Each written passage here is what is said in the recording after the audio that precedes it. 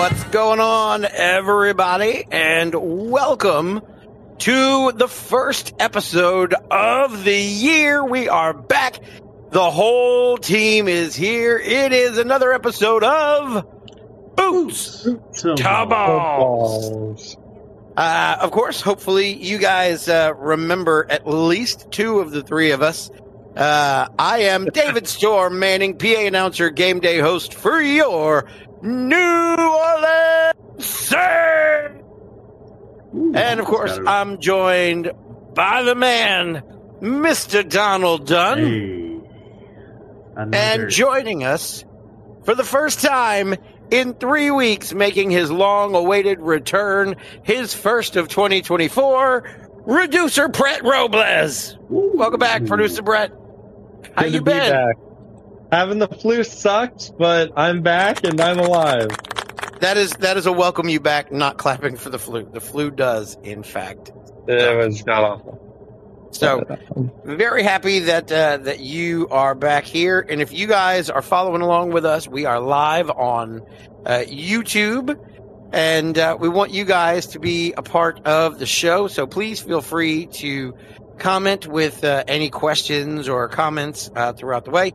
And we will be monitoring those. One of either Donald or Brett is monitoring the chat. And Yes. we will definitely make sure. We got anybody out there listening right now that we're going to wave hi to? Yeah, but we will certainly be Our seeing stream's live, but we know we don't have any comments yet. Okay, fantastic. So we will in a minute, and when we do, we'll definitely shout you out. We got a lot to talk about today. If you're not watching it live, that's okay. You can pick this up whenever you want to, whether you watch it on our YouTube channel or whether you just follow the audio only on your favorite podcast networks. We are all warmed up, ready to outkick boot sports coverage. We got a lot to get to. We took last week off for the holidays. Merry late Christmas and Happy New Year, fellas. How was everybody's New Year. holiday? Happy New Year. Very good, very good. It was awesome. Fantastic. Well, good. I'm glad y'all had a good one. I did as well. Yep. We're all back here, which means we all made it through safely. And we're going to start getting right into the program. Got a lot to get to. We're going to start breaking down bowl week. We had two bowl games here in the booth. I gotta make a quick statement. I feel like you're owed at least one since you hadn't been here in the last 2 weeks. Despite no Louisiana teams being in it, the Pop-Tart Bowl is my new favorite bowl.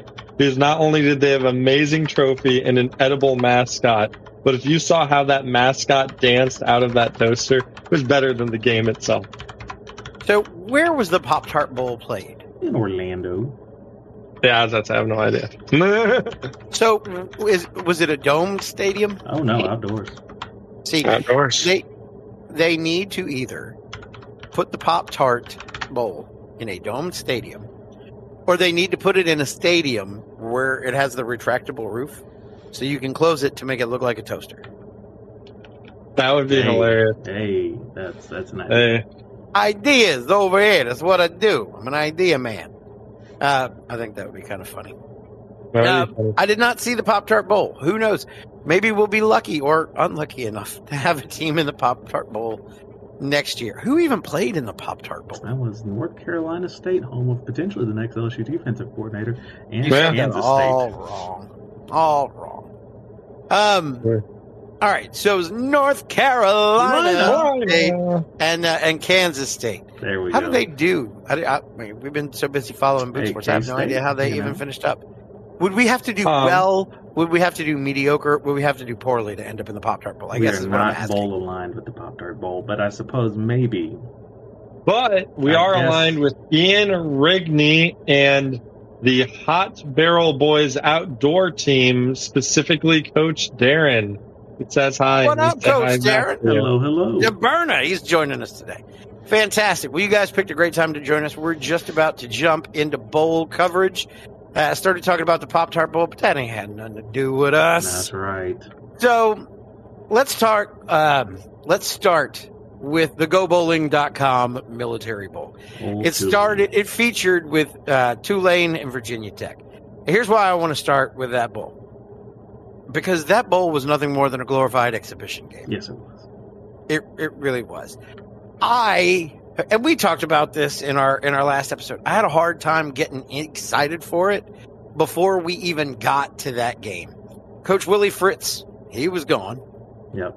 You had so many players who had already jumped ship, gotten into the transfer portal. You had no idea who was going to play. We knew that Michael Pratt was going to be ineligible. Basically, and because they had already even announced their new head coach, but he wasn't going to be the coach for the bowl, you had Slade Nagel, the defensive coordinator, as the interim head coach. You were just kind of like, this is a throwaway game. At least that's what it kind of felt like to me. Yeah. It felt very much like a throwaway game, and to watch the way Tulane played, you almost kind of wonder if they felt that way a little bit too. It was nice to see Kai Horton get out there and play. You know, that was not necessarily a guarantee. There were many rumors of him potentially hitting the transfer portal. We also got to see a strong performance overall by Tulane's, I would say, defense in the first half before things kind of got out of hand going into the end of the game. At that point, it's a talent evaluation. Do you want to stay with this team, or are you looking to boost yourself for wherever you're transferring out to? So for the players that did play, good on them. For the ones that were able to go out there and, put on a good interview for the next edition of the Green Wave, I think that it's going to do them well, but I don't know if that's going to be enough to get that team back to conference championship level immediately. However, they did still put on a very good year. Yep, totally agree. And you mentioned Kai Horton. Kai Horton, one of the Tulane players, he was the backup quarterback to Michael Pratt, who had entered the transfer portal but still played for Tulane in this bowl game. He was supposed to alternate snaps with Justin Ibieta, who is the third-string quarterback. And that was what was happening throughout the first quarter and a half of the game until Ibieta ended up getting injured. Kai Horton would have to take the remaining snaps for the game. They didn't make a big to-do about it, but that's what happened. If you wondered why it started out kind of 50-50 and then all you saw was Kai Horton, that was why. He didn't have a good game, but he didn't have a bad game. He had kind of a very mediocre game. But to your point, it was very much a talent evaluation. John Summerall's coming in. He's got high hopes. He left Troy after a 10-win season over there to take the job over at Tulane, and he has made some very bold promises and predictions for next year with what he had to work with, or at least what he saw in the bowl game. Do Tulane and John Summerall come together so that both can have a third straight 10-win season? What do you think, Don? I think when it comes to at least next year, this team is probably going to be preseason projected with their schedule to make 10 wins. And I don't see why they don't have the ability to in that conference. However, it is going to be a challenge to see what you do without Michael Pratt, because although he did not have quite the upper echelon season some people thought he would, he still was one of the top quarterbacks you've seen, particularly during his entire career in the modern era for Tulane. Now, you will either excel past on what he had, or you will regress, and that dynamic is going to be what I think changes this Tulane team. The defense, in my opinion, is still going to be strong, but we've seen this with other Group of 5 teams. Think about UTSA, some other darlings here and there. If they get picked apart during the transfer portal, it is very hard for them to have back-to-back successful championship seasons. Yes, indeed. Brett, you want to weigh in? We know how much you love Tulane. Well, I think the modern day bowl games, the exception of the playoffs, are no way to judge a team or its capabilities, even with my dislike of Tulane, because in the NIL and playoff era, many players view it as too much of a risk for too little reward to play. And if you look at the playing of Tulane, it clearly wasn't their full team, in the same way you can't judge FSU if they're thing against Georgia. Like, beating or playing a team where half the players, and in this case the coach, is out, are you really playing the same team you played the entire year? You know what I mean? Yeah. So I think in this era, bowl seasons are no way to judge a team unless it's the playoffs. Indeed. And to that point, we mentioned it wasn't just Willie Fritz who was out as far as on the coaching side. There were a number of coaching appointments As we mentioned, there were even 2 grad assistants who jumped in to Yeah. take some defensive coaching positions for Tulane. So it was not the Tulane Green Wave team that you saw all season. And that's kind of why I wanted to start with them. Not that I want to just brush it aside, but it's not fair to talk about how the team did when it wasn't the team that it was going to be, could have been, would have been, should have been. If this is a Tulane team that maybe gets as high as 12 next year and finds a way to kind of pony in at the very bottom end of the 12-team playoff, you're going to see a very different Tulane team. Even if it was this year, you would have seen a very different Tulane team than the one that showed up for the GoBowling.com Military Bowl. So that's pretty much all I needed to say about Tulane. Glorified exhibition game. It was an opportunity for John Summerall to see what he's going to be working with, what kind of changes he needs to make in the offseason to get ready for next season. I, for one, having grown up on Broadway, not too far away from Tulane University, am excited to see what John Summerall is going to do next season. But now we just got to wait and see how it unfolds. When you said Broadway for a second there, I was about to ask how was growing up in New York like.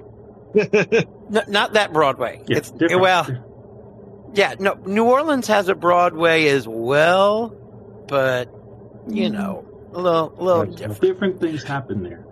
Yeah, not as many theaters on Broadway uptown in New Orleans. All right, let's move it on. Y'all ready? Yeah, let's go and do it. Oh, yeah. LSU! We're moving on to the ReliaQuest Bowl, where LSU beats Wisconsin, badgered the Badgers 35-31. And yes. I got to say this. This game was so great to watch. Not only because it was the most interesting bowl game of bowl season with how close the score was, but I don't know if y'all remember 2016, the opening game. In case we don't, take us back. 2016, I was a freshman in college, and me and my friend Josh Jeffs decided this was the year LSU wins the Natty for whatever dumb reasons through preseason hype. And we were going to play a nobody, Wisconsin. It was a guaranteed win. So we went to the newly opened walk-ons, and we watched LSU get its butt kicked for 4 quarters. That which, if you remember, the very end led to an LSU player getting suspended because he punched a Wisconsin player in the face on the field. And that was the only thing satisfying about watching the game. But here we are, however many years later, and we kicked their butts in a bowl game, which matters more than a regular season game. So I am a happy man. Well, I am happy that you are happy. And I'm glad that you thought that game was a good game, because for a while I did not share that opinion. LSU had to win in a fourth quarter comeback after falling 14-0 early. And after watching what Tulane did in the Go Bowling Military Bowl, I was afraid that we were going to see very much a repeat of that in the ReliaQuest Bowl. But they did. They came back and they were able to win it on the heels of their fantastic offense that did not have its star quarterback or play caller. Yes. Mike Denbrock was not a part of that coaching staff because he's already taken a new position. So they had co-offensive coordinators calling the plays with Garrett Nussmeier. Earlier in the season, we dealt with the Jaden hate. We talked about people wanting to get aboard the Nuss bus. We got a chance to get on the Nuss bus for a full game. And I'm going to ask you guys thoughts on Garrett Nussmeier. So I'll be honest with you. As I was watching the first quarter, even going through, I guess, the majority of the first half, it was what I expected from Garrett Nussmeier. But it was the Garrett Nussmeier that, I watched in a cold Tiger Stadium in 2021 play against Arkansas, where he started the majority of the game, although he did not start. That Nuss was someone who certainly still has the arm he has today. Certainly can throw the ball around the field, and is a very talented quarterback, but has not honed in his skills to be able to sort of go that extra step that you see from, and I'm going to be very gentle how I approach this here, and I think we all do as LSU fans going forward. a elite Even LSU very quarterback, be it Jaden, be it Burrow. Those are always going to become, we thought the shelf got elevated when Burrow got here. Now Jaden has put it at, again, that same level, if not higher. And it's going to become a thing that LSU fans have to temper themselves to. Not every quarterback is going to be a Heisman Trophy winner. As much as we would love to see it, it is not going to be the case. Are Now, you sure about that? I would certainly hope I'm wrong, sure about that. But at the end of the day, the math is the math. But what the math ended up saying by the end of the game was that Garrett Nussmeier has had a very elite level performance. He took care of his job, and the Tigers were able to show a competent and similar offensive performance as they had the entire rest of the season, scoring that 35 points, showing flexibility to score through the air and on the ground. Shout out to Harold Perkins for hopping across the offense to run it in like he did back in high school there. 4-star running back prospect coming out of high school. Don't forget that, everyone. And at the end of the day, the Tigers won, but they did not dominate. They did not, and I'll say the line, good teams win, great teams cover, and that was a little bit of an underwhelming performance for what we thought from the Tigers. 10 points favorites going in, winning by 4. I'll throw it to producer Brett here. What did you think seeing that performance? Well, the first half of the game, I believe I texted you this during the game. I said the Nuss Bus's wheels are flat. Because I was like, what are you doing, man? There was I believe there's 2 interceptions. Am I wrong on that? You are wrong. He threw 1 interception. 1 interception. It felt like 2, but he threw an interception. He was just, the one issue I noticed a lot was him throwing it out of bounds. Yeah. He was throwing these what would be beautiful catches to receivers that were completely open, but he'd throw it a little bit too high or a little bit too far, or if they want to catch it, they have to go out of bounds. And that worried me a lot. But then in the second half of the game, I'm not sure if he just got the initial jitters of starting out, whatever. He improved vastly. He put some airs in the bus's tires, and then it was smooth sailing from there. I was never scared during the game because I often like to watch the coach cams, like when they cut to the coaches, what the coach looks like. Mm-hmm. And even when we were losing, Brian Kelly had a big smile on his face. Same with the dual offensive coordinators. And the Wisconsin coach was like, the entire time, for the audio listeners, I'm crossing my arms with a very stern face. And I'm like, I've seen Brian Kelly, as much as we hate to remember, during the FSU game when the whole thing is falling apart. And that is not what he looked like. So I was like, we're talking about the coach who's the most W's in all of college football. So I knew from the beginning we would ultimately win the game just by how the coaches felt. So I want to echo some of those sentiments and offer some of my own. I thought Nuss looked good. Yeah. I don't think he looked great.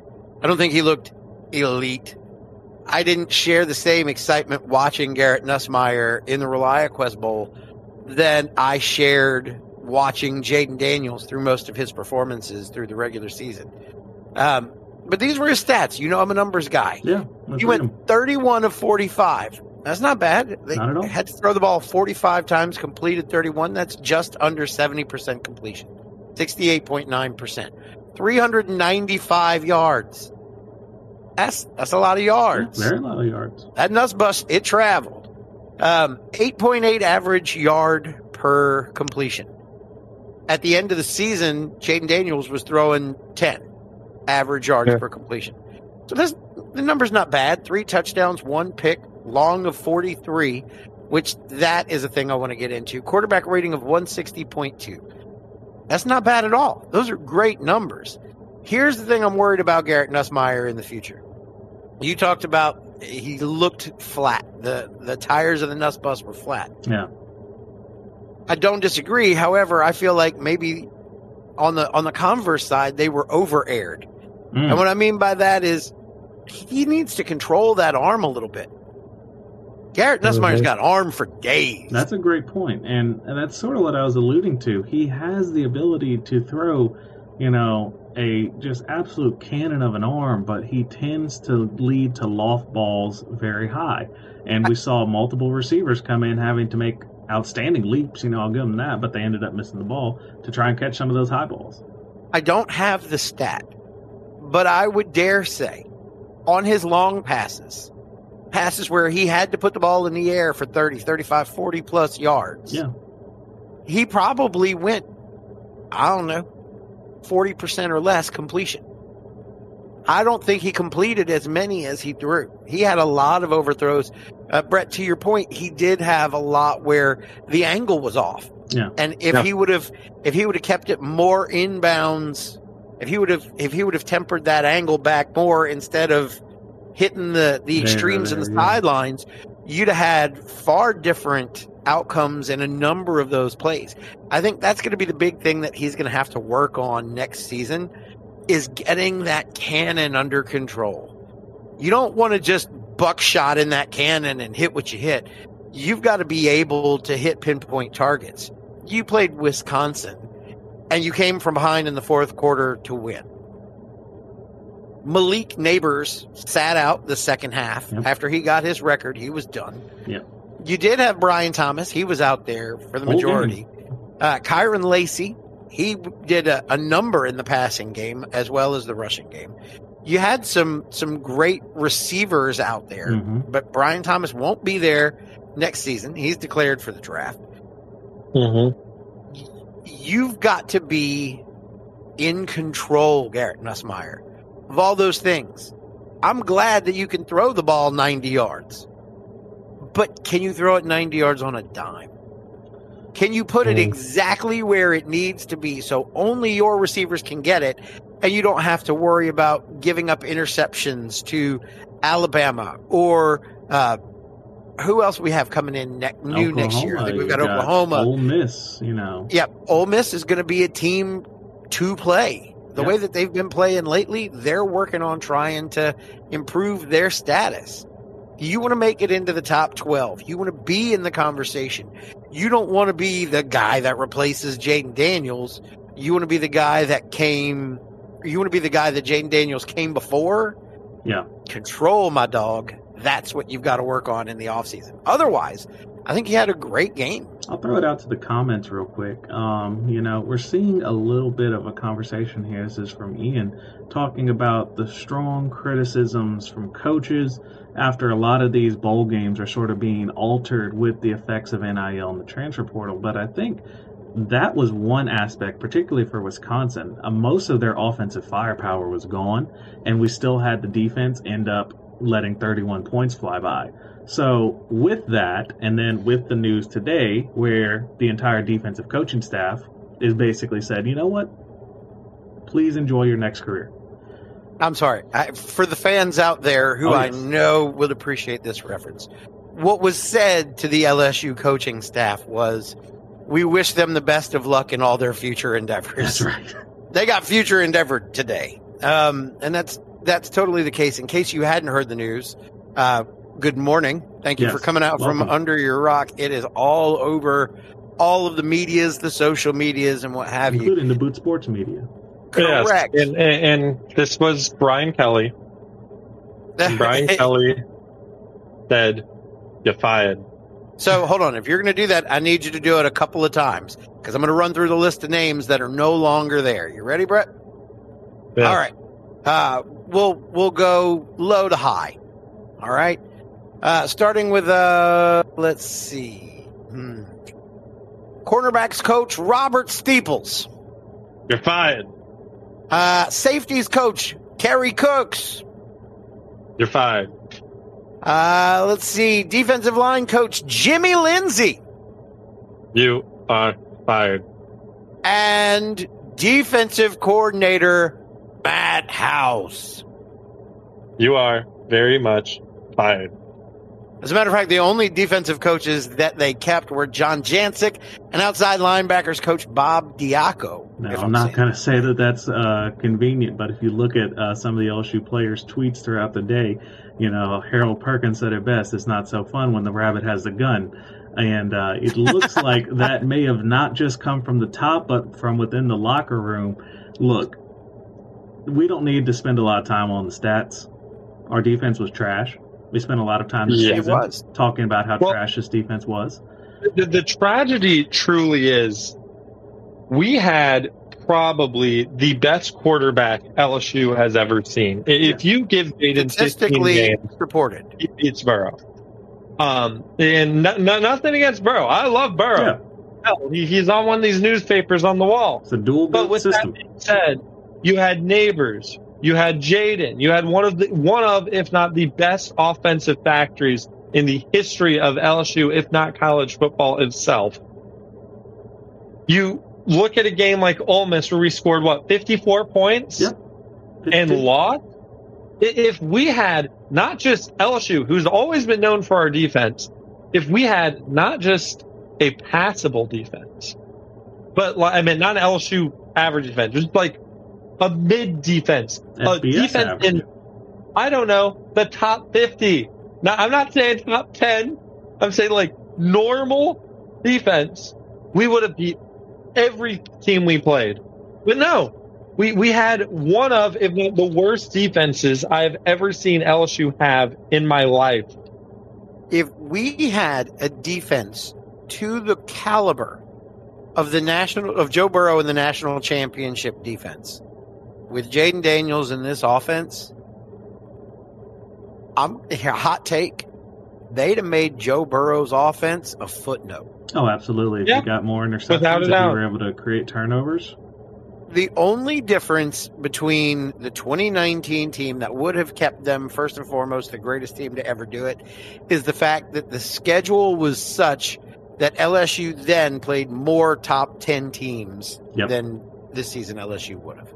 True. But LSU this season statistically would have blown by them in every major category. And I'll take one more anecdote real quick here. Mm-hmm. Looking at this team, you started the season, and this is partially due to many causes, so prepare for this. This defense, you started with what was supposed to be Deuce Chestnut out there on the side, got a pick in the Florida State game. We thought this is going to be your anchor out there, of your defense. You had Greg Brooks in the secondary, who is a veteran senior coming in, very talented player, trying to make a higher ranking in the draft. And then you have a high-profile transfer from Texas A&M come over trying to get his career right, coming back to Louisiana. And you saw, for circumstances both controlled with the two cornerbacks and uncontrolled with Greg Brooks tragically going through his procedure that he had to go through, the whole thing fall apart. Now, what was different from your average LSU defense? You look at someone who was solid, Mekhi Wingo, injured midway through the season at a critical point. You saw what he did during the bowl game, was able to keep the line intact. We see why he's wearing 18. You see someone like Mason Smith, also took quite a while to warm back up after recovering from the ACL surgery. And then you take a look at something else, which I think we didn't really delve into too much this year. What were we doing with Harold Perkins? It changed every couple weeks. This is your highest profile linebacker, as well as Whit Weeks, who was an emerging young player trying to make a name for himself and get established in this system, and yet you're moving him around. You're not putting him in during critical moments in the game. And then you had the coach come to the podium and say, you know what? I think we should have played him more. You don't say, Brian. You don't say. It's not even so much that we should have played him more. We should have played him better.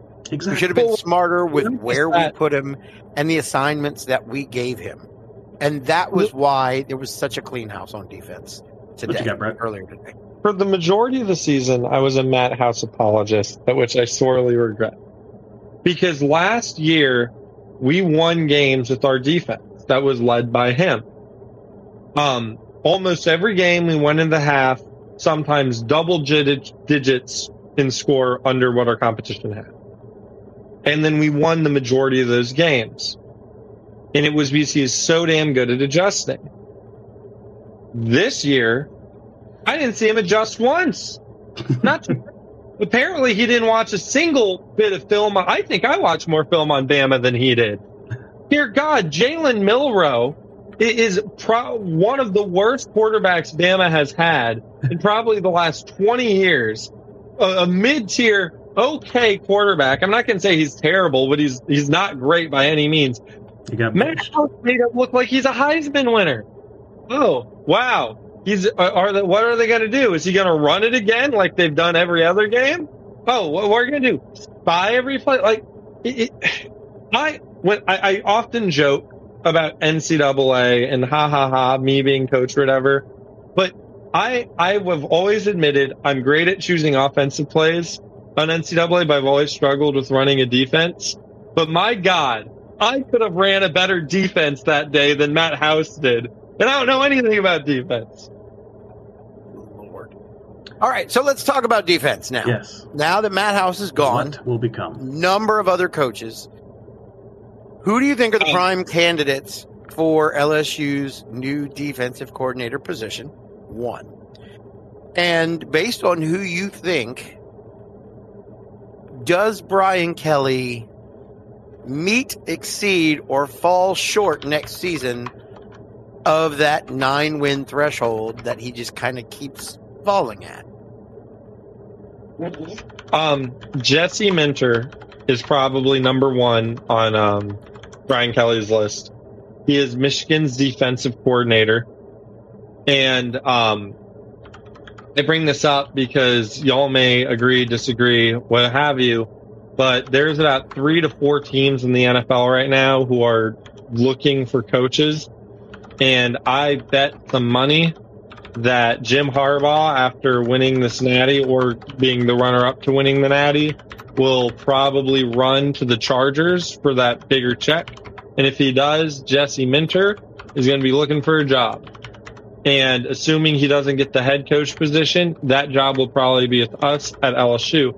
And I want to go on to say, I doubt very seriously that Brian Kelly would have fired the entirety of the defensive staff if he did not already have several options lined up, ready to go to replace.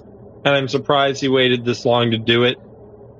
So I do think next season will be better than this season because football is a systems game. And I think Brian Kelly, he came in with 32 scholarship players, and the offense has only been getting better, even with Denbrock gone. I think once he now has recruits to go to. We're now starting to build a secondary. I think if he does choose the right coach, which I trust Brian Kelly, he has more wins than any other coach in all of football, college football, that is.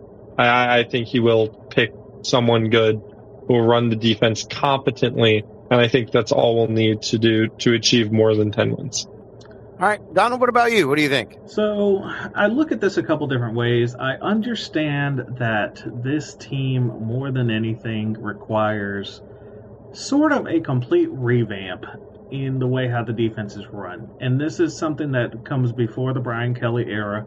One of the biggest gripes about the post-Natty Ogeron eras was the failure of tackling, the inability to perform on the outside when it came to coverage. And this continued for the most part after the Matt House era, because while Brett was correct earlier, they were able to hold in the second half of most games last year. They also allowed major leads to be developed on them in the first half. We look at Tennessee last year as one of a big one that absolutely they blew the door out at the beginning of the game, and it was very hard for the Tigers to have any sort of chance to mount a comeback.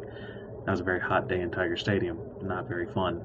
But now, as we move forward, I think what I want to see, and right now I'm probably leaning towards, I feel like what I saw from North Carolina State this year was pretty dominating. Now, if their defensive coordinator is able to be poached by Brian Kelly and come into our program, I feel like we would be in a good position. I'm going to give you some numbers from some of the performances that he had. Now, these are a bit varied, but bear with me. Some of the bigger games of the year, we look at a game against Louisville, ended up playing for the ACC championship, held them to 13 points, and overall a pretty abysmal performance by their offense. Whenever they went and took the win against Clemson, that was a pretty big one, holding them to 17 points. Overall, in most major games against major opponents, keeping them under 31 points would be suffice in the effort to match the performance by theoretically whoever does get the offensive coordinator role, who I am predicting at this time to be Joe Sloan. That is a bit too high level of a talent to just let walk off.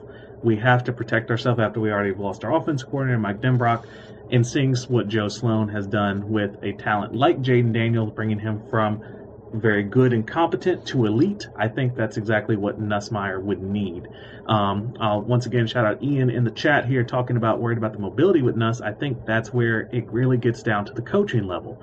You have to take these players that are already very strong athletes and show them how the system can save them from any deficiencies they have. At the end of the day, if you are not using the athlete properly, you get less than what they are capable of doing. And that's what we need to see, particularly from this defensive coordinator we hire and all of his staff, because we need to hire a whole staff. Everyone's gone. All you have is linebackers. Looking at that in particular, your cornerbacks room is now filled with players who have a year of experience that should have, in normal circumstances, maybe gotten 4 games at most. So it's a very unique opportunity to take a lot of returning players that otherwise would have normally not having the chance to gain that experience and turn it into a super class. You already have some very strong names coming in through recruiting. Add to that with what you grew and developed this year, and you have a unique opportunity if you take the role as the LSU Tigers defensive coordinator. So to piggyback on that point, talking about Nussmeier's mobility, Garrett Nussmeier is a very pro-style quarterback. Absolutely. He is not going to be a Lamar Jackson type. He is not going to be a very mobile quarterback type. So you definitely are going to want to make sure that, especially through recruiting, you do end up with some names back there that can either give him protection or can provide that mobility that he will not. Speaking about recruitment, we have already talked about one in-state high-level recruit, that being Juwan Johnson from Lafayette Christian. He has been picked up along with a number of others in this year's signing day class. He actually broke the state record as a quarterback for career yards, but he's going to be playing cornerback for LSU in years to come. And this news just broke earlier today, hours ago, in the 2025 class. LSU has achieved another top in-state commit, that being running back Harlem Berry from St. Martin's Episcopal. So there are some big names to keep your eyes on in the high school ranks, especially here in the boot, that could hopefully have some big impacts once they make it to Tiger Stadium. So that's fun. That's exciting.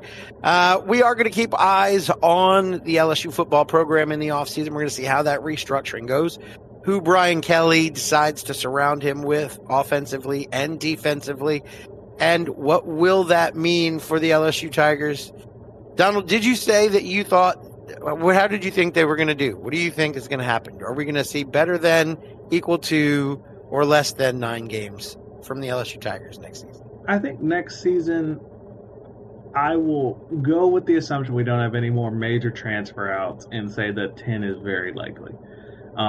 This was once again a season where I think 9 happened because there was circumstances, be it an end of the year game or a end of the year game, beginning or end, that caused us to stumble. Florida State at the beginning was a Achilles heel. We were not the team that we needed to beat them.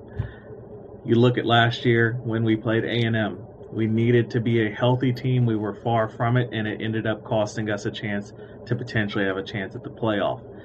This is going to, once again, boil down to, can the coaching staff, now almost about really only 40% of a staff, get it together, go through spring, remain healthy, and be ready to go whenever the season starts in August. So I have no idea who I would even think that Brian Kelly is going to surround him with, because the options are so vast. I will say, I think he's shooting for 10 next season. I think 10 is the mark to hit. When you have 2 consecutive 9-win seasons, you've got to show 10 or better. So I'm going to go with 10 on that one. And I'll add, I think I'm going for 12. Are you going with what you think they're going to do or what you want them to do? I think what I think we're going to do. I've looked at our schedule. USC is a poverty pony of the Pac-12. That's who we start off with in Vegas, mind you. Oklahoma is our last game. Oklahoma, I believe their mascot is the most overhyped team every year. Oh no, that's just what they are.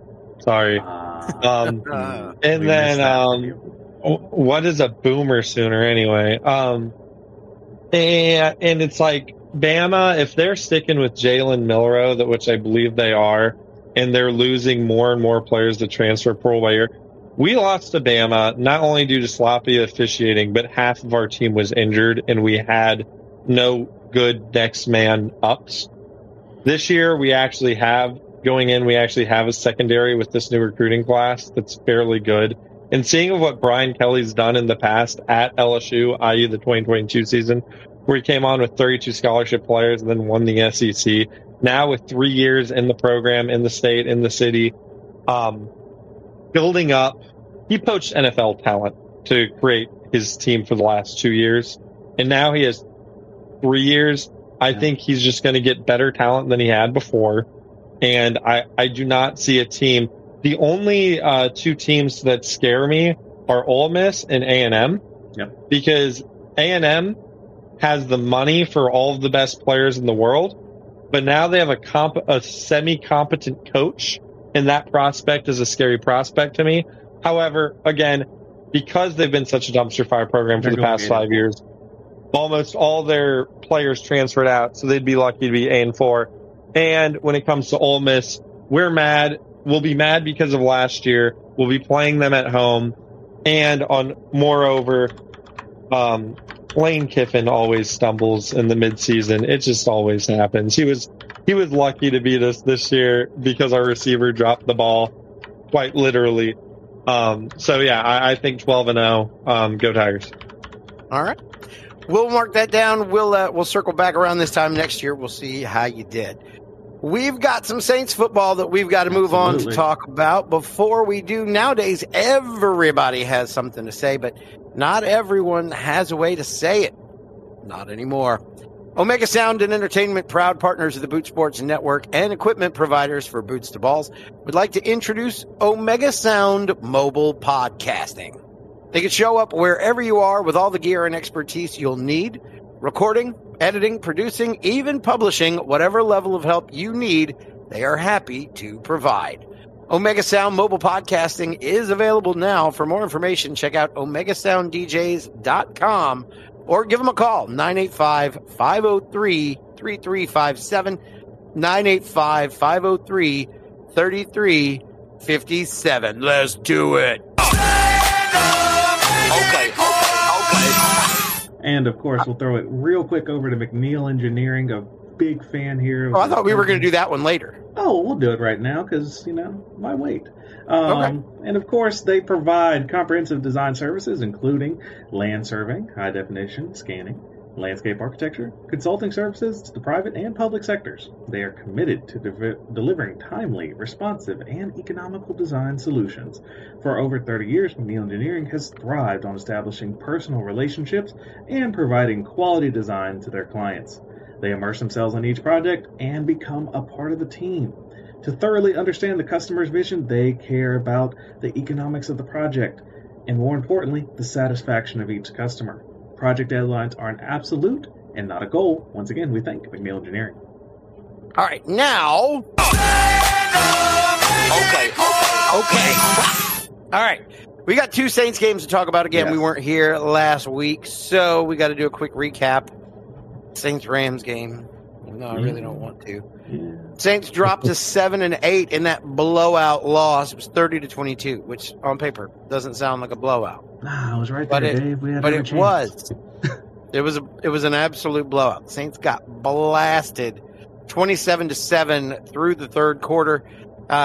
It wasn't until they had a 15-point fourth quarter that they even looked to still have a chance in that game. And that was one that we kind of talked about. Donald Underbrett's been out for the past couple of weeks. This was one that I expected to be the most challenging game of their last four in the schedule. Yeah, but it was. I certainly didn't think it was going to go down like that. Sadly, that loss made the Saints' road to the playoffs a bit more challenging. Not impossible, just may be improbable. Yeah. But still even a chance. as we speak, right now, Saints are still alive. They got a chance. Why? Because the Saints slapped the Buccaneers 23-13 the following week, giving Tampa the receipt from the beating that they gave us at home earlier in the year. The Saints led throughout. They shut Tampa out 20-0 through three quarters, which was so great to watch. It was Derek Carr's second best game of the season as a New Orleans Saint. Juwan Johnson had a huge game until he sustained an injury to the chest late in the game that has actually kept him out of practice even through today. It was a non-participant today.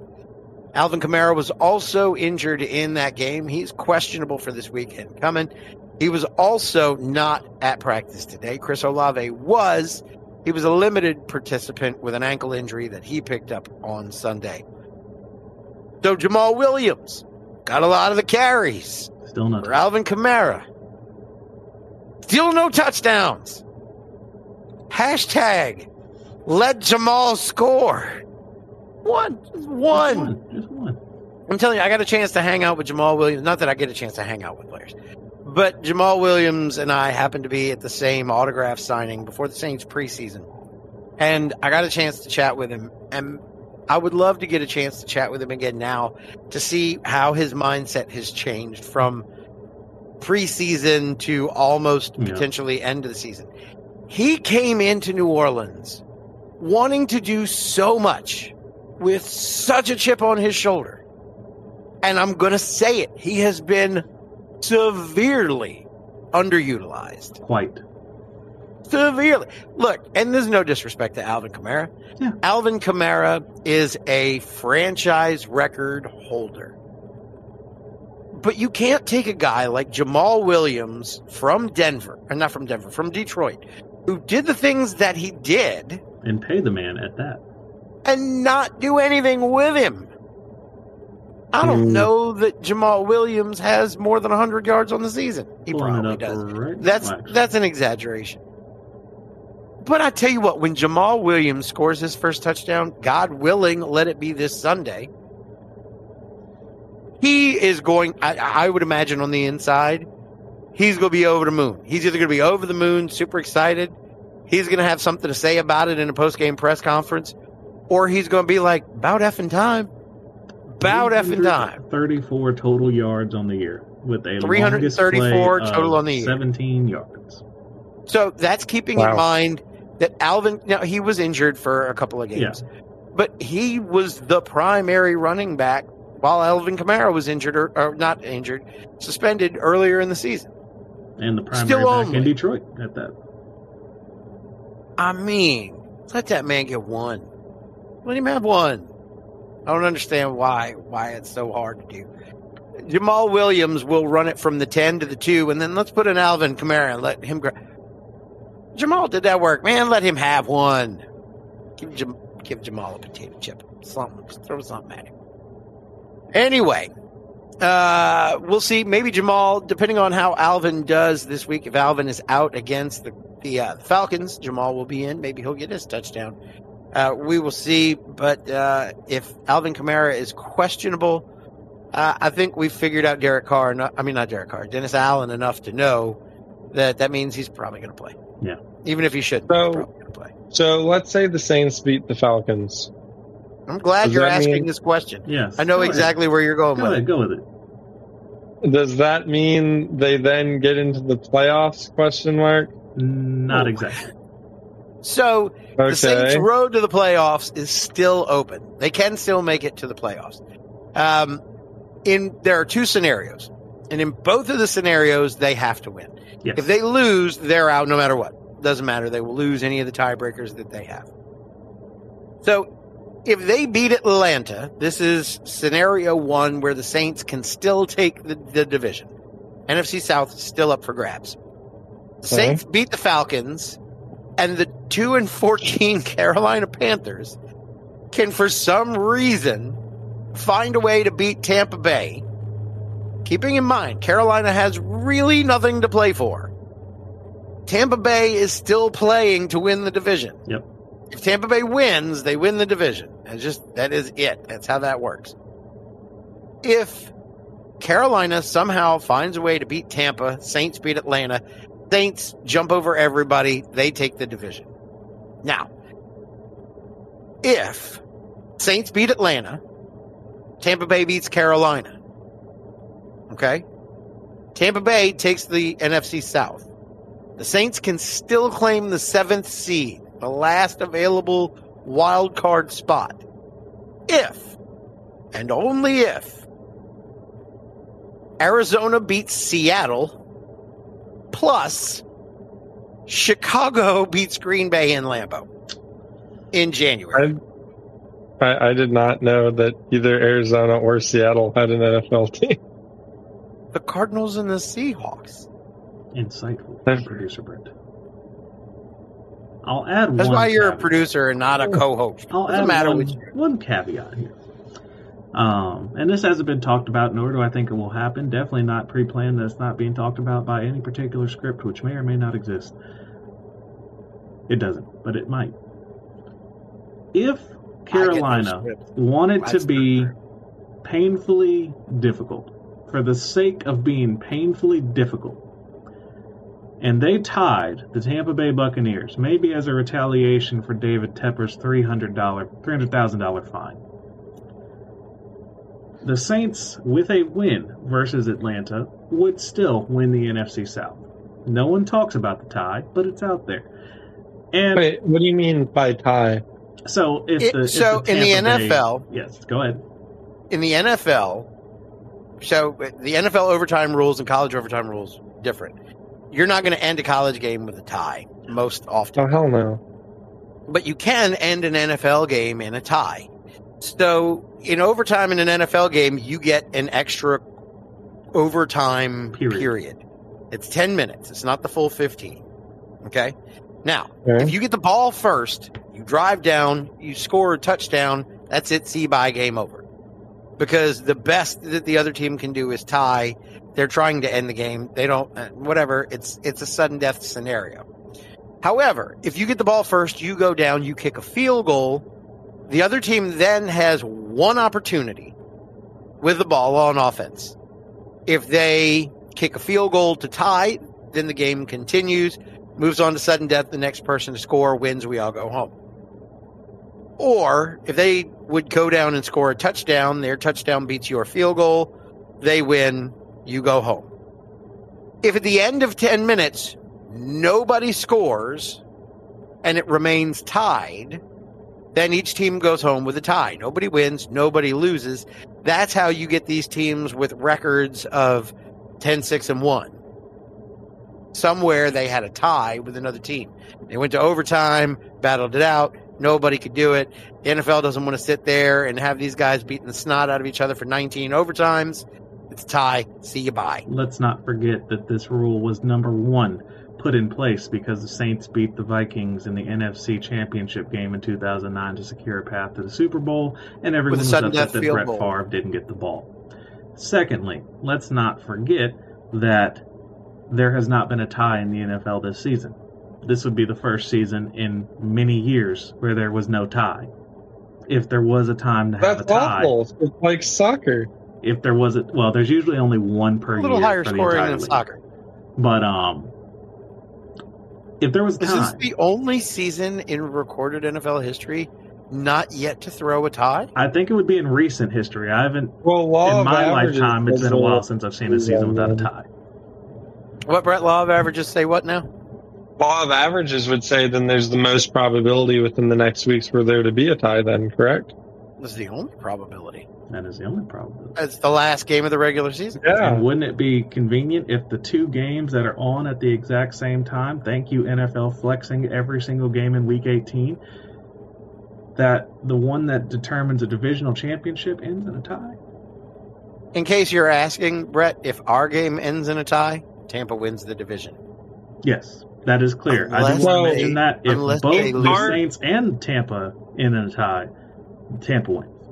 Wait, but So- what happens if Tampa loses and we and Atlanta tie? Then we win because we would have a slightly Do we? higher win percentage at 8-1 versus 8-9. So basically, No, but if beat we, Atlanta, but hold on, wait. If Tampa loses, Correct. And we and tied. we Atlanta. lose, Atlanta takes the division. That's correct. That is their only pathway. So if we tied, Tampa loses. We How just do we sit on the still ball. have the edge? Yeah. As long as Tampa loses, we sit on the ball, we win. No kidding. And what's going to infuriate more Saints fans is what I'm about to tell you right now. Did you know Please that right infuriate now, me. this team that is fighting with every tooth and nail for a playoff spot is ranked 12th in the league in passing yards per game? That this team is fighting, and that's the Saints' passing yards, not the defensive numbers. That this team that is fighting tooth and nail for a playoff spot has above average points for, meaning the offense is effective at scoring more than the average team in the NFL. well, that leads me to my next question, Donald. Real quick, do the stats support / do y'all think the Saints deserve to be in the playoffs? I'm going to say it very bluntly, and I've heard only a few say it otherwise. This team is a team of fool's gold. If you look at who the Saints have beat, it is primarily the bottom feeders of the NFL. There have been 1 or 2 quality wins, mostly the Tampa win and the Colts win. The rest of these teams are largely the bottom feeders, be it Chicago, be it Tampa, be it Carolina, amongst others that were just not going to have a chance to win. Yeah. So then you look at who we could have beat. We had a 18-0 lead in the fourth quarter against Green Bay. We lost that game. We outscored the Lions by almost 20 points in the second half of the Lions game, and we lost that one.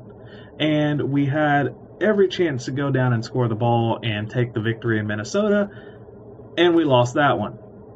So every time the Saints have been put up against a quality team with a chance or advantage to win the game, they drop the ball. It would be very irresponsible to assume that if they made the playoffs, it would be a competitive game. But crazier things have happened. So I'm going to answer your question, Brett, in just a second. I forgot. Atlanta is not. We don't share a record with Atlanta. Atlanta is 7-9. So what would happen if they tied? Atlanta would finish 7-9-1. We'd be 8-8-1. Tampa would be 8-9 with a loss to Carolina. So we would have the best record in the NFC South. Yes. Now to answer, Atlanta has to beat us and Tampa has to lose. To answer your question, Brett, there are 7 teams that are going to go in the playoffs from the NFC. You asked, Okay. do the Saints deserve to be there? There has to be a representative from the NFC South because the top 4 seeds are the division champs. Okay? You get the best team in each division, North, South, East, and West. Right now, you have Dallas and Philadelphia in the East, both with 11 wins. They're both 11-5. Okay? One of those is going to be probably the 2nd or 3rd seed. And then the other is going to be the 5th seed, most likely. In the NFC North, you have Detroit with 11 wins. Okay? In the NFC West, you have San Francisco, who's the current top seed. They've got 12 wins. They also have the Rams with 9 wins. They might finish with 10, depending on how they do next week. When you look at they're playing the 49ers next week? Rams and 49ers. 49ers are already in claimed. Have they cinched first seed? Maybe If not. the Rams were to beat the 49ers and Dallas wins, it would still be the 49ers. But if the Rams... So no, San Francisco, they have clinched the division and a bye. They're guaranteed first seed. They are guaranteed They will first not seed. play their starters. Los Angeles has a chance. They do have a very good chance. So Los Angeles basically, has the NFC to get back South to my is a point. flaming dumpster To get back fire. to my point, Yes, NFC you're South, correct. right now, the Saints and the Bucks are tied at the top of the division with 8-8 records. Gotcha.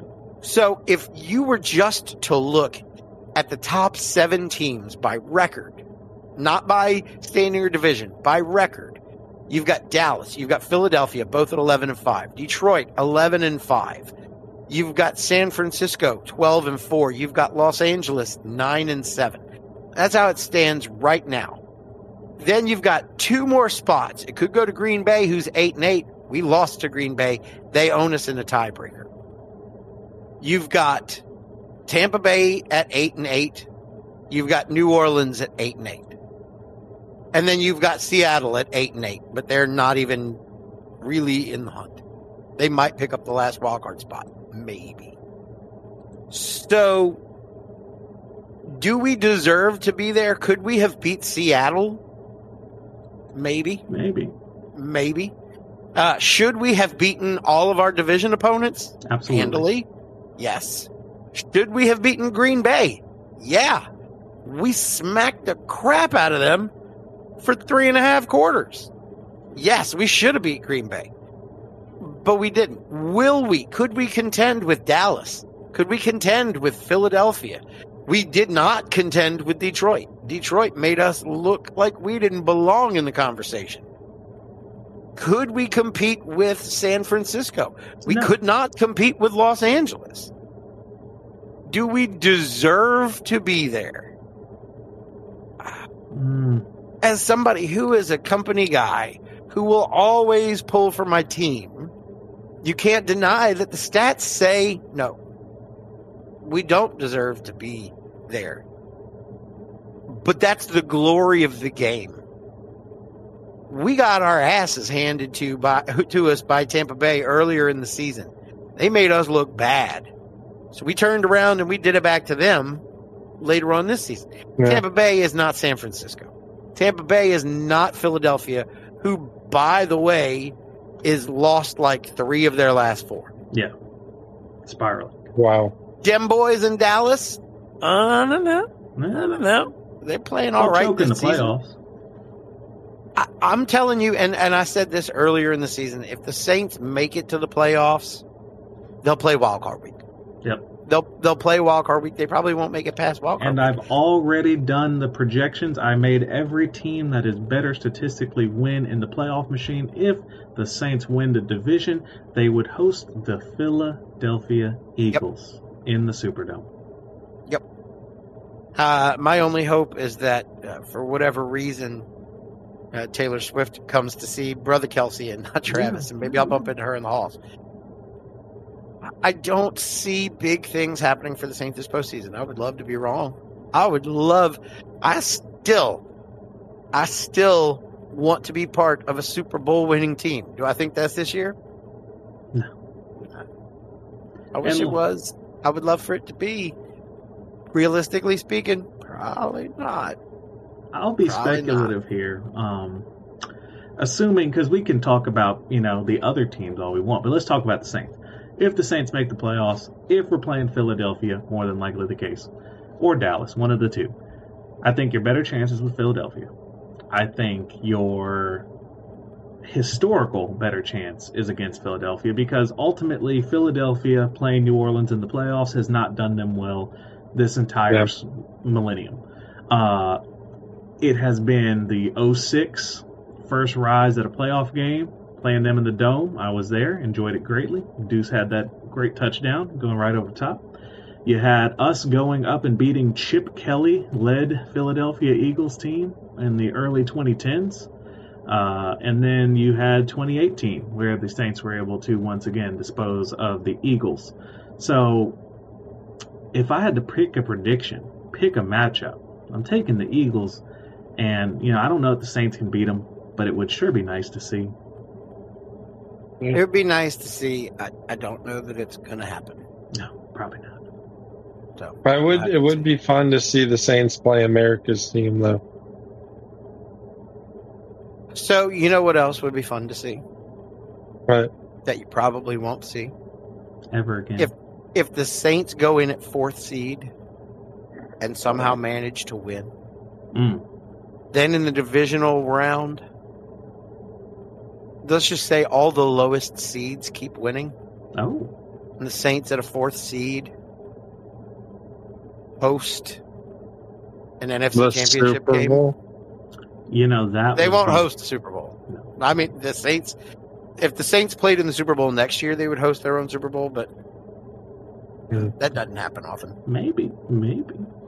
We'll see. See what happens this offseason. We got to get through the end of the regular season first. Indeed. We got 2 shots to get into the playoffs. For those of you who are still participating in the live stream, what do you think? Did the Saints take the second, or not the second? They're not going to take the second. Very far. Mathematically. Fourth. Will they take the 4th? Will they take the 7th? Or are they out? Are they just done? What do you think? It is possible, but improbable. Seattle at 8-8 has to lose to 4-12 Arizona, and I would Chicago agree with Ben on 7-9 has to beat Green Bay at 8-8. That's potential. That's possible. Yeah, possible. And then, or Carolina 2-14 has to beat the Bucks. Probably not going to happen. All right, those are that's what's going on with Saints football right now. We'll come back in just a second to give our predictions for the Falcons game a little bit later on. But now we got to kick it around the boot. Chicken. We don't have a whole lot to get on. This is mostly a football themed show. But in the vein of football and boot sports and springtime coming up right around the corner, sadly, after 2 years and 0 games in the boot, one boot team is done again for now. Just before kickoff on Sunday, Dwayne "The Rock" Johnson and his ex-wife and financial partner, Danny Garcia, they said, it doesn't matter about your New Orleans Breakers. They made the announcement that the USFL and XFL, their merger would be called the UFL.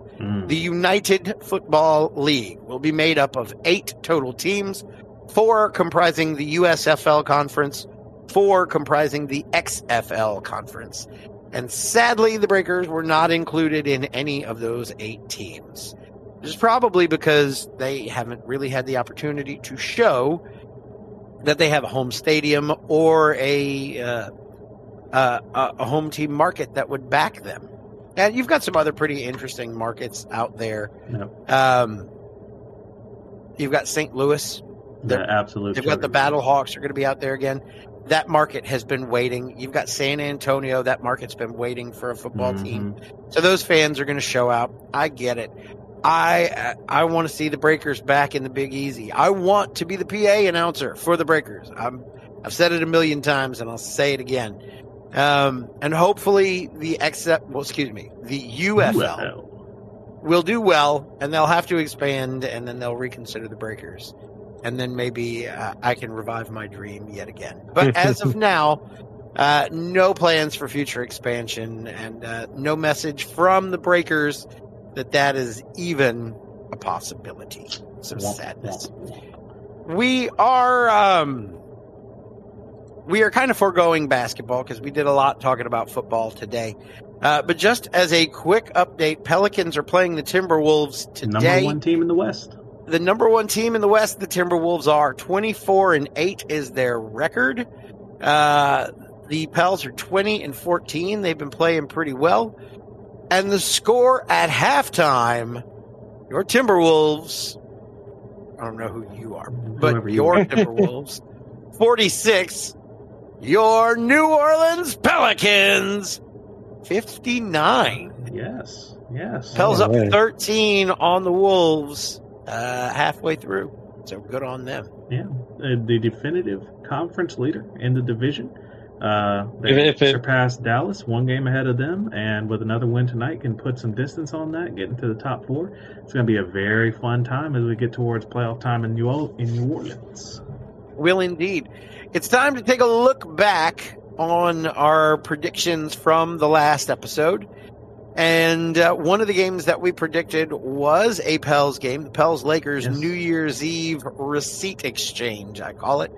We'll get to that in just a little bit. But we started with the bowl games. Yes. And Brett, we missed your predictions on all these games. It was sad.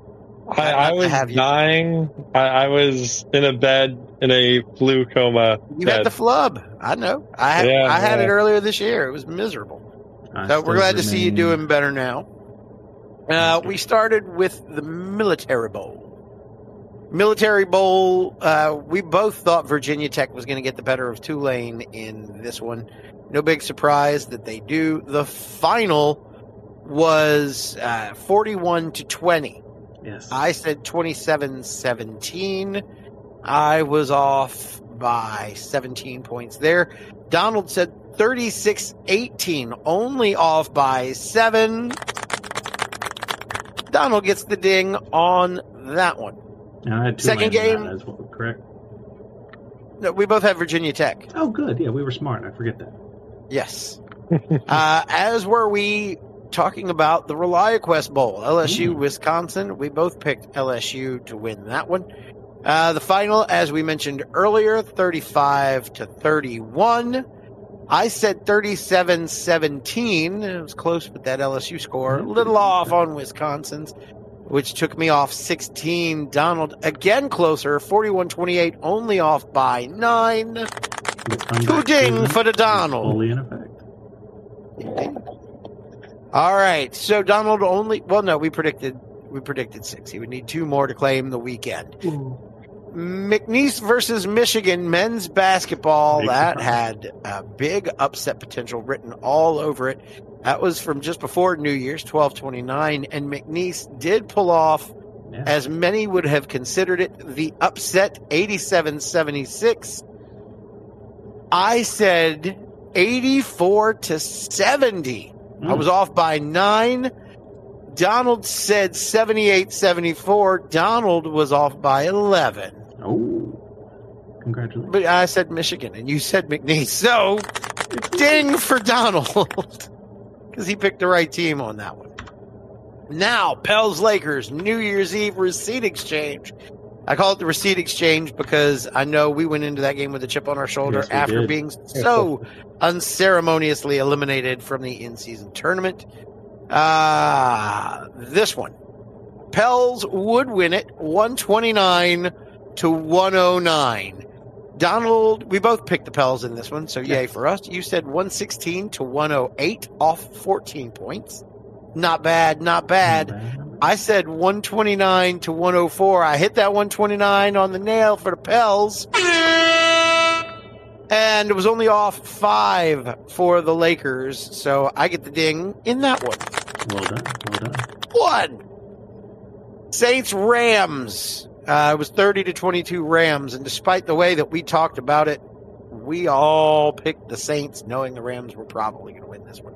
Jessica Hall even jumped in. She said 21-13 New Orleans. She was off by 18, though she did better than I did. I said 17-13 New Orleans. I thought it was going to be a low-scoring game. I was off by 22. Donald read this one right down the line. The final was 30-22. You said 30-24. Getting the ding on the Rams score. Well, the winning score, anyway, even though you picked New Orleans. Since we all picked New Orleans, it goes by point differential. You at 2. That's 4 for the week. That makes you the weekly winner. Coming into our last game, Saints-Bucks. Jessica Hall got in on this one. The score was 23-13. She said 21-13. She was only off by 2. She did better than both of us. So she gets a listener ding for the weekend. Nice. But as far as show tallies go, you said 28-24, which puts you off by 16 points. Yes. I have to check my math there for a second. I said 24-20, was a little closer, only off by 8. So ding for me there. Good on you. I got 2 of 6. You got 4 of 6. And, of course, Jessica Hall gets a ding. So how did we wrap up the 100? It was an even 100. Donald, you finished it an even 40. Okay. I finished it an even 50. Brett went 13 of 51. We'll give him credit. Doubled, that would have been a 26 of 50. So I am it looks as though the season winner, because we've only got one game to predict, the last regular season game today. So I am out of reach. Tragically. But let's still look at it anyway. Altering just the format. Yeah. Look, I tell you what, y'all go back and check the numbers. Oh, the numbers are correct. I know they are. That's all I'm saying. I mean, so what if I get a script every time I show up to the Dome? It's not like it shows what the score is going to be. It doesn't. It's just my PA script. It just tells me when to say, "You're new," whatever, you know. And even still, I wouldn't even see that until well after this show was recorded and aired anyway. As he looks down at the script that tells you exactly the score. That totally doesn't No exist. scripts. Not here. It's behind me. Saints Falcons. Here we go. The Saints lost to the Falcons 24-15 back on November 26th. Now we get the chance to give them the receipt, and that's a thing that we definitely would love to do. And considering how much we Saints fans love them Dirty Birds anyway, wouldn't it be great to ensure that they don't make the playoffs by beating them in our house in the season finale? But the Saints aim to make the playoffs, and Dennis Allen hopes to quell the fire DA sentiment in New Orleans. He's got to win this one. Yep. He just simply has to. Saints have been playing well against the division the last half of this season, but only well enough to be favored by 3 at home. I think you're going to see the Saints very motivated, playing hard and fast on defense.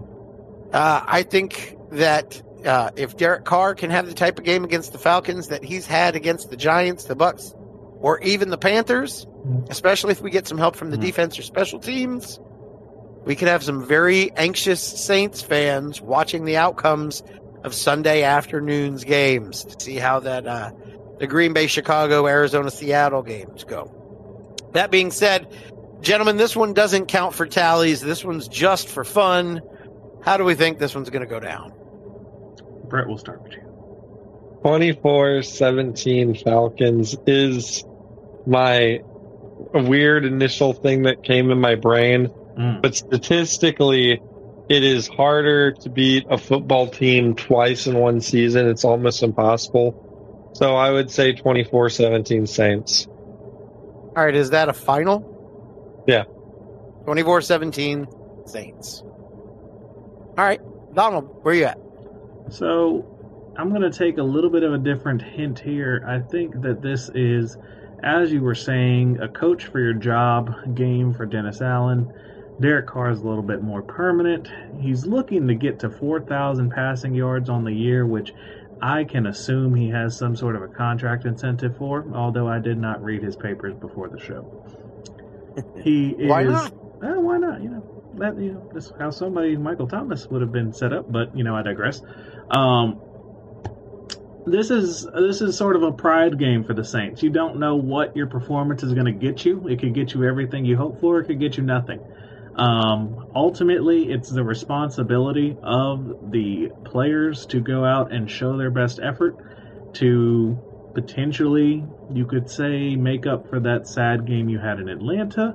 Not on the defense, because the defense was great in that one. Tyrann Mathieu almost 2 interceptions in that one.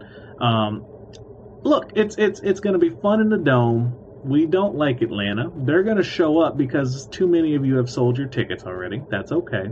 All choice, whatever you want to do with them. So it's going to be a very charged crowd. It's going to be the last opportunity. One of you who won the St. Tammany Family Promise drawing is going to be sitting in Dave's seats. So ultimately, it's going to be a fun day, and I'm predicting the Saints to win 35-14.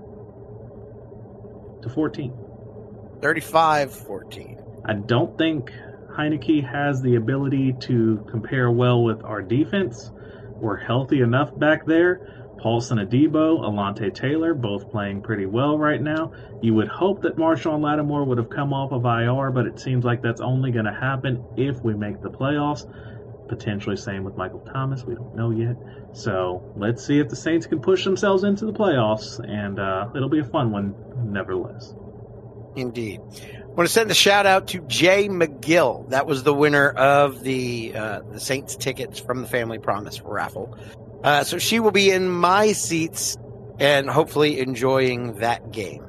Now, my prediction has been written down since before we sat down to record, and I'm not going to change it, even though Brett stepped all over it. Brett said 24-17 Saints. I think it's going to be a close one, and I think Brett and I are thinking very similarly here. I said 23-17 New Orleans. And you know what? I'll stick with it. And if I lose it to you by 1 point, by 2 points, whatever. This one's all in fun anyway. I don't care. I'd just be happy to see the Saints win. And if they happen to score more points on the way, who am I to be mad at that? Not at all. All right. Donald said 35-14 New Orleans. Yeah. I would not be mad to see a 30-plus point performance. So my question is 23. How would that be achieved? Missing an extra point? Touchdown, field goal. No. Okay. Excuse me. Touchdown, field goal. Yep. I got you. For Blake Groupie. Yep. Or... Because I was thinking 3 touchdowns, field goal. Or the 3 touchdowns, field goal, and they get that's 2 24. touchdowns, 2 2-point conversions, and then failed third. Or you could have touchdown, missed kick, field goal. But let's be clear, it's not a scoregami. No, it would not be a scoregami. This has happened way more times than not. So, all right, gentlemen, that was the only game that we had to predict, so that is all we really had on the docket today. Yep. Do we have any last-minute predictions from any of our listeners out there currently that we need to add? Not that I can see at the moment. We'd like to, once again, thank everybody for their support today. But we do want to say Jonathan did make a prediction. He says the Saints, spelled heavily to Aints, are not making the playoffs. You never know. Either road is unprobable. And either road, I would say unlikely, but not impossible. Not impossible. Yeah.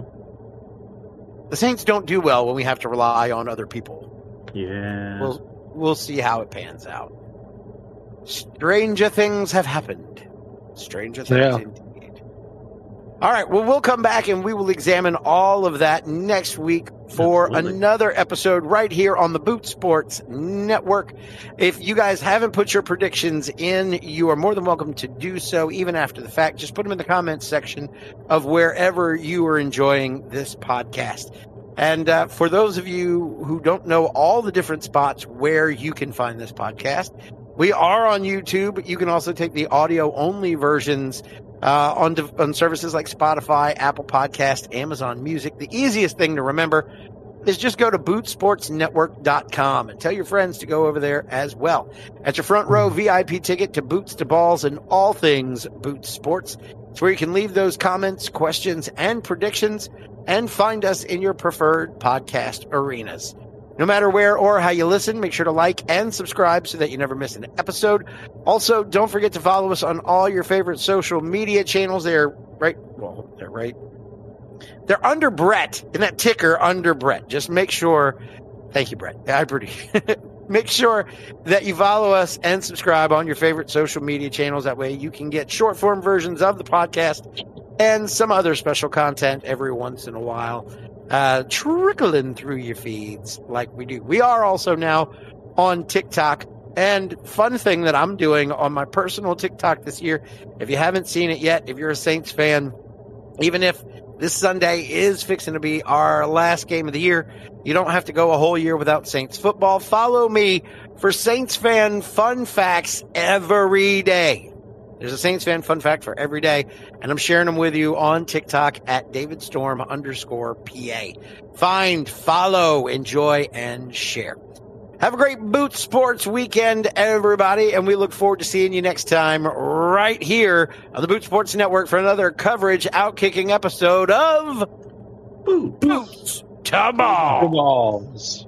Bye, everybody. Boots to Balls is for entertainment purposes only. This podcast does not render legal or financial advice.